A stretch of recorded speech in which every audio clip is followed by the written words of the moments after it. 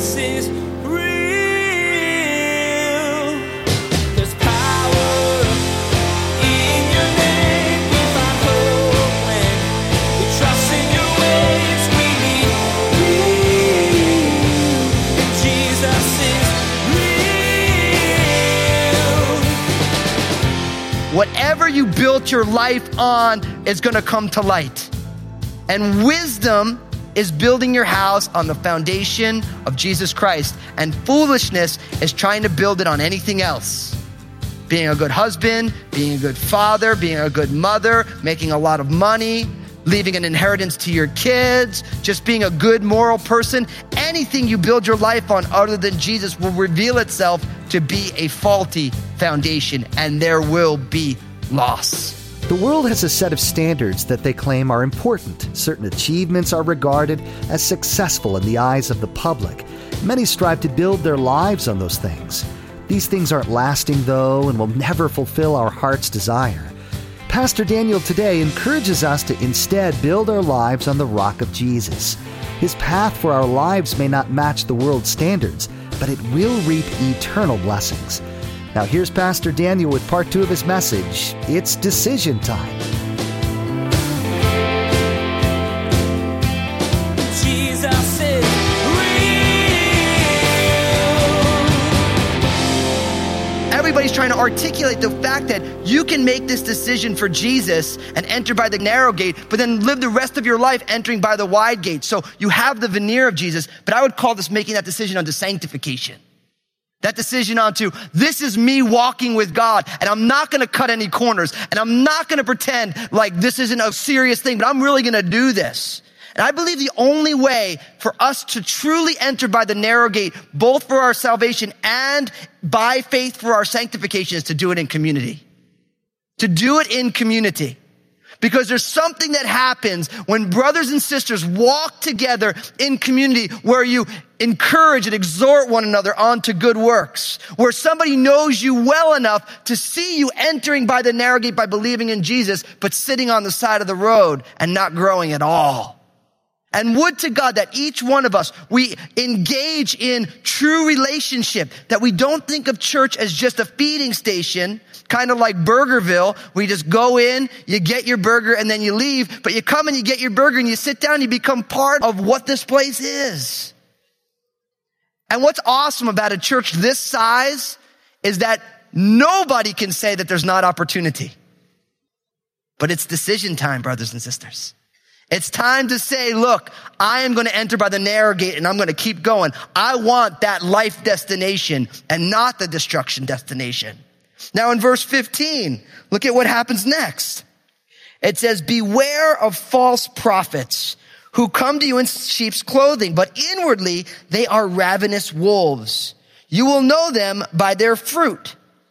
Do men gather grapes from thorn bushes or figs from thistles? Even so, every good tree bears good fruit, but a bad tree bears bad fruit. A good tree cannot bear bad fruit, nor can a bad tree bear good fruit. Every tree that does not bear good fruit is cut down and thrown into the fire. Therefore, by their fruits, you will know them. So before we had 2 types of gates, now we have 2 types of fruit. And this section teaches us something very simple. Be discerning to follow fruit. Be discerning to follow fruit. Now, remember last week, Pastor Bill said, he explained to us, Jesus said, judge not lest you be judged. With whatever measure you use will be measured back to you. And he unpacked what it means to be judge. And that judging in its sinful is what's in our hearts when we think we're in the judge's seat. Now here, we're told to beware of false prophets who look great on the outside, but on the inside, they're ravenous wolves. And he said, you will know a tree by their fruit. So Jesus is not encouraging us to judge other people, but he is saying we should be fruit inspectors. You will know a tree by its fruit. I think this is important because we live in a day and age, and I talk a lot about the day and age that we live, and I do that because we're so entrenched in the day and age that we live that oftentimes we don't really think too much about what we're experiencing. We live in an entertained culture. So what goes on within spirituality, within Christianity, is people look for people who are entertaining. Now, I'm not saying that entertaining is bad, and I kind of think I can tell a pretty good joke from time to time. But the reality is God doesn't want us to follow someone who is charismatic. He wants us to follow people who have character. Most of us are willing to be spiritually entertained by somebody who is charismatic, and it doesn't much matter what their character is. So we need to be discerning. What is the fruit of somebody's life? And you want to follow somebody who the fruit of their life is good fruit in the eyes of the Lord. Now, what's interesting is good fruit is not necessarily drawing a crowd. If you think about in the Old Testament, if you were to do an evangelism conference, Jonah would be called, because when Jonah preached, the whole city of Nineveh got saved. But Jeremiah wouldn't get the nod because he preached for a long time and practically nobody got saved. But if you know your Bible, who was faithful to the Lord? Whose heart was right to the Lord? Jeremiah, right? Jonah was all mad, grumpy, running the other way, getting swallowed by a whale, getting barfed up on shore, preaching. Everyone gets saved and he's mad about it. Now, don't get me wrong. Jeremiah and Jonah both get saved by the grace of God. But the reality is most of us would say, man, I want Jonah for my evangelism conference. Man, God uses that guy, but his heart's a mess. And then there's Jeremiah, the weeping prophet, in jail. No one's listening to him. God has hardened the people's hearts. But Jeremiah's heart was right towards the Lord. So listen, you guys, we need to make sure that we are not impressed with charisma, but we are looking for character. And that we are discerning to follow fruit. See, these false prophets, their issue was their own self-interest. They came, they looked great, they were in sheep's clothing. But inwardly, they were ravenous wolves just wanting to devour. Jesus says, you will know them by their fruit. And then he gives a great little picture. Do you gather grapes from thorn bushes or figs from thistles? If you have a great orange tree in your backyard, do you expect that thing to put forth onions? No, right? Rose bushes, do you expect a rose bush to put forth grapes? No, right? It's a rose bush. It should put forth roses. You will know them by their fruit. And would to God that you and I would follow based on fruit. Now, people always say then, well, what's fruit that we should look at? We should pay attention to the manner of living someone shows. What does their life look like? How do they live? Second, we should pay attention to the content of their teaching. Is somebody teaching you the Bible? It's really easy. When someone, he's just a good person, but his doctrine's a little shoddy, but he's a really nice person. Not so sure about that. So their manner of living, the content of their teaching, and what is the effect of their teaching? Are people growing? And people always say, well, how do you know if someone's growing? And I'm like, the key to knowing if someone is effective is if there's repentance in people's lives. There's repentance, that people hear the word of God and they say, you know what? I need to change the way that I live. That's the key. So we want to be discerning to follow fruit. Be careful. There's a lot of people out there who do the Jesus thing, the religion thing, just to make a buck. It's very common. Now, so we've seen two gates, we've seen two types of fruit. Look at verse 21. Not everyone who says to me, Lord, Lord, shall enter the kingdom of heaven, but he who does the will of my Father in heaven. Many of you will say to me in that day, Lord, Lord, have we not prophesied in your name, cast out demons in your name, and done many wonders in your name? And then I will declare to them, I never knew you. Depart from me, you who practice lawlessness. Now we find that there are two types of followers. There are two types of followers. And the contrast here is between what someone says and what somebody does. Do you notice that? Many who say to me, Lord, Lord, shall not enter the kingdom of heaven, but he who does the will of my Father in heaven. You can explain these three verses simply by saying this. It's all about God's will, not our words or our works. It's all about God's will, not our words or our works. Because right here, and this is a challenging verse and section for us, because Jesus says in effect that there are many people who call me Lord and do all sorts of things in my name who actually are not doing my will, and I don't know them at all. I mean, let's just let it sit. Not everyone who says to me, Lord, Lord. And in Hebrew and in Jesus' culture, when something is repeated, it has emphasis. Like Jesus on the cross, my God, why have you forsaken me? It's there for emphasis. In the prophet Isaiah, it says, he shall keep him in perfect peace, whose mind is stayed on thee. In the Hebrew, it says, he shall keep him in shalom, shalom, which is translated as amplified peace. And always that repetition always has the effect of fervency or amplification. So what we have is not everyone who says me, Lord, Lord, shall enter the kingdom, it says. And then he goes on to say, because I read this, I'm like, man, he says, many will say to me in that day, Lord, Lord, have we not prophesied in your name? Cast out demons in your name and done many wonders in your name? So there are people who call Jesus Lord who they don't even know him. And there are people who do what seems to be mighty acts in his name, prophesying in the name of the Lord, casting out demons in the name of the Lord, doing signs and wonders in the name of the Lord. But Jesus says, be away from me. I never knew you, you worker of lawlessness.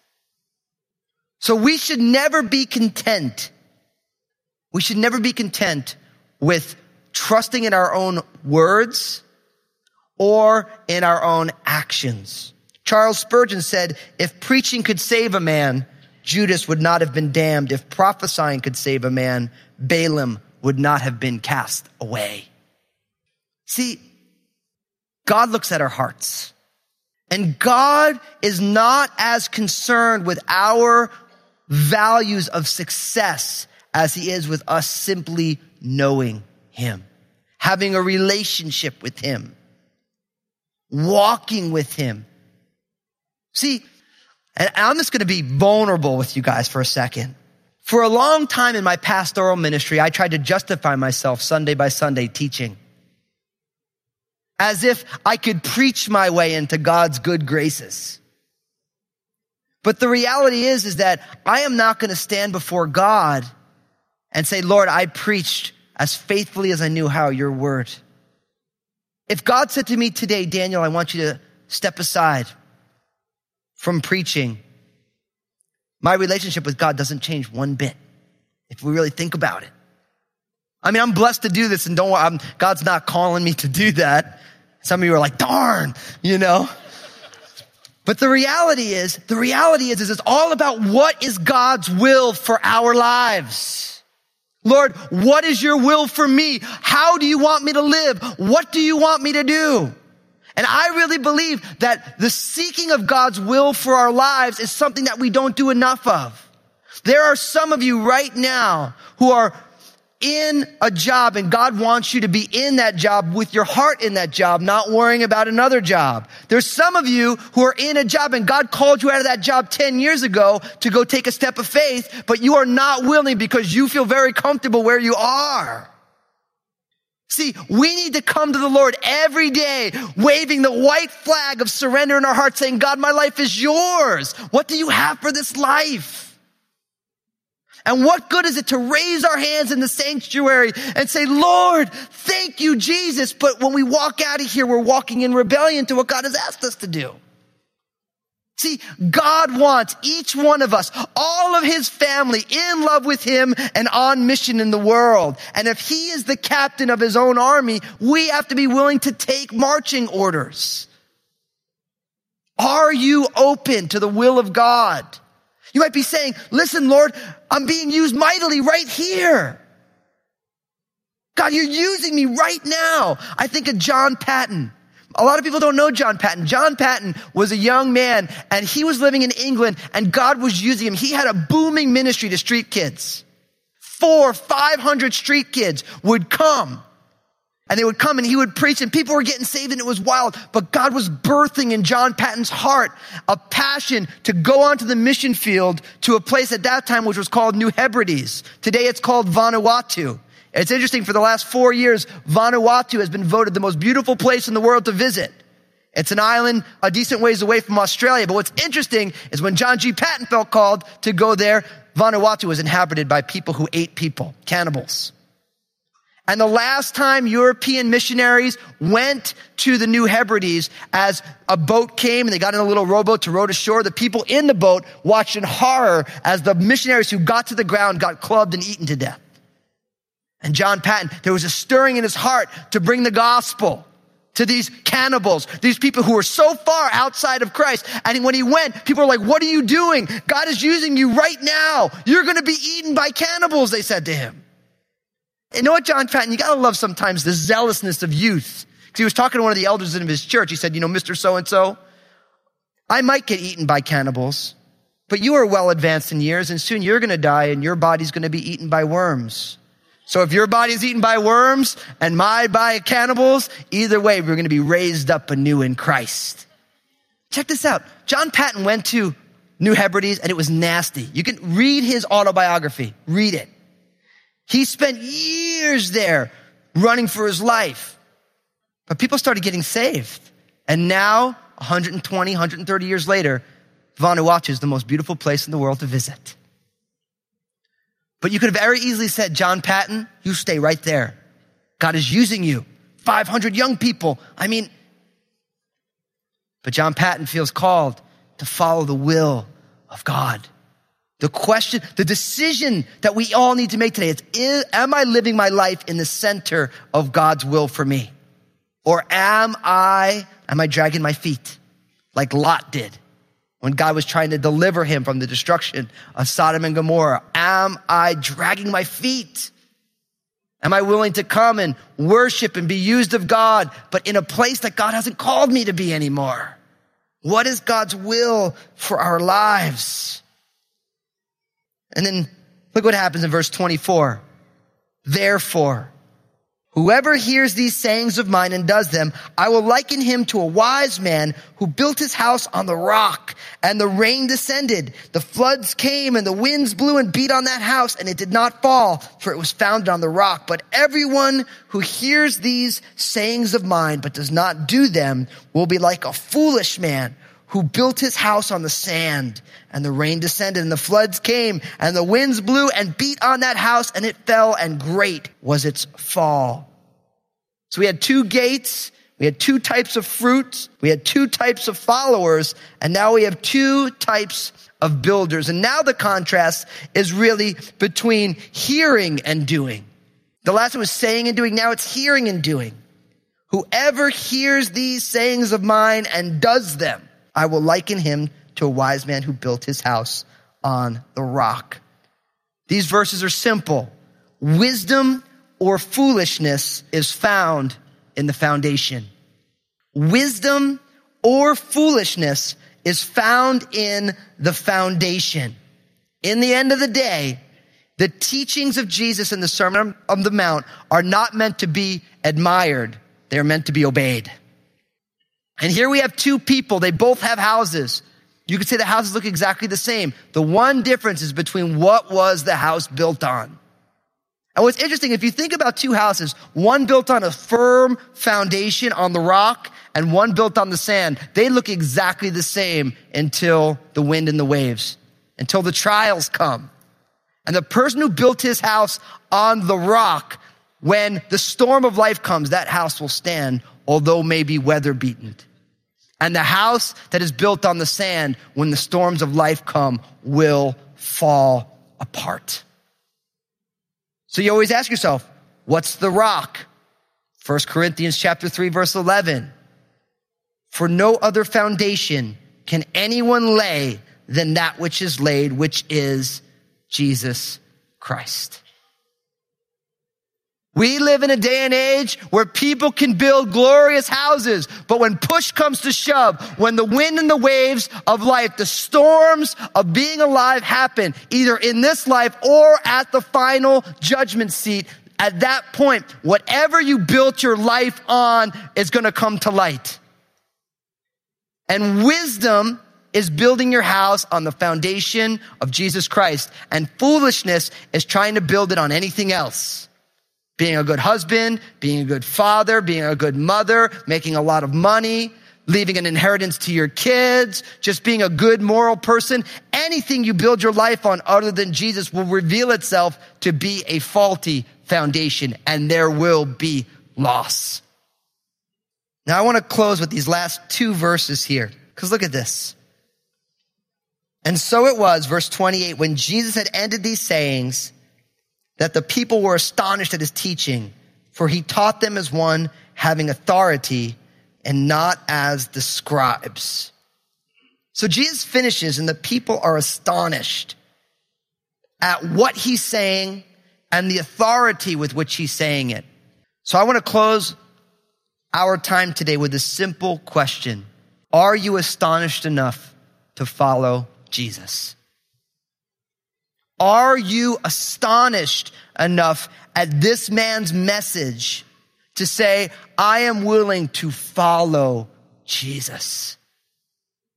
Because everything we've talked about, the two gates, and we should take the road less traveled, that narrow gate, he's saying, listen, enter by me. When we look at the two types of fruit, the two types of fruit are rooted in who follows Jesus, because as we follow Jesus, righteousness will be the fruit.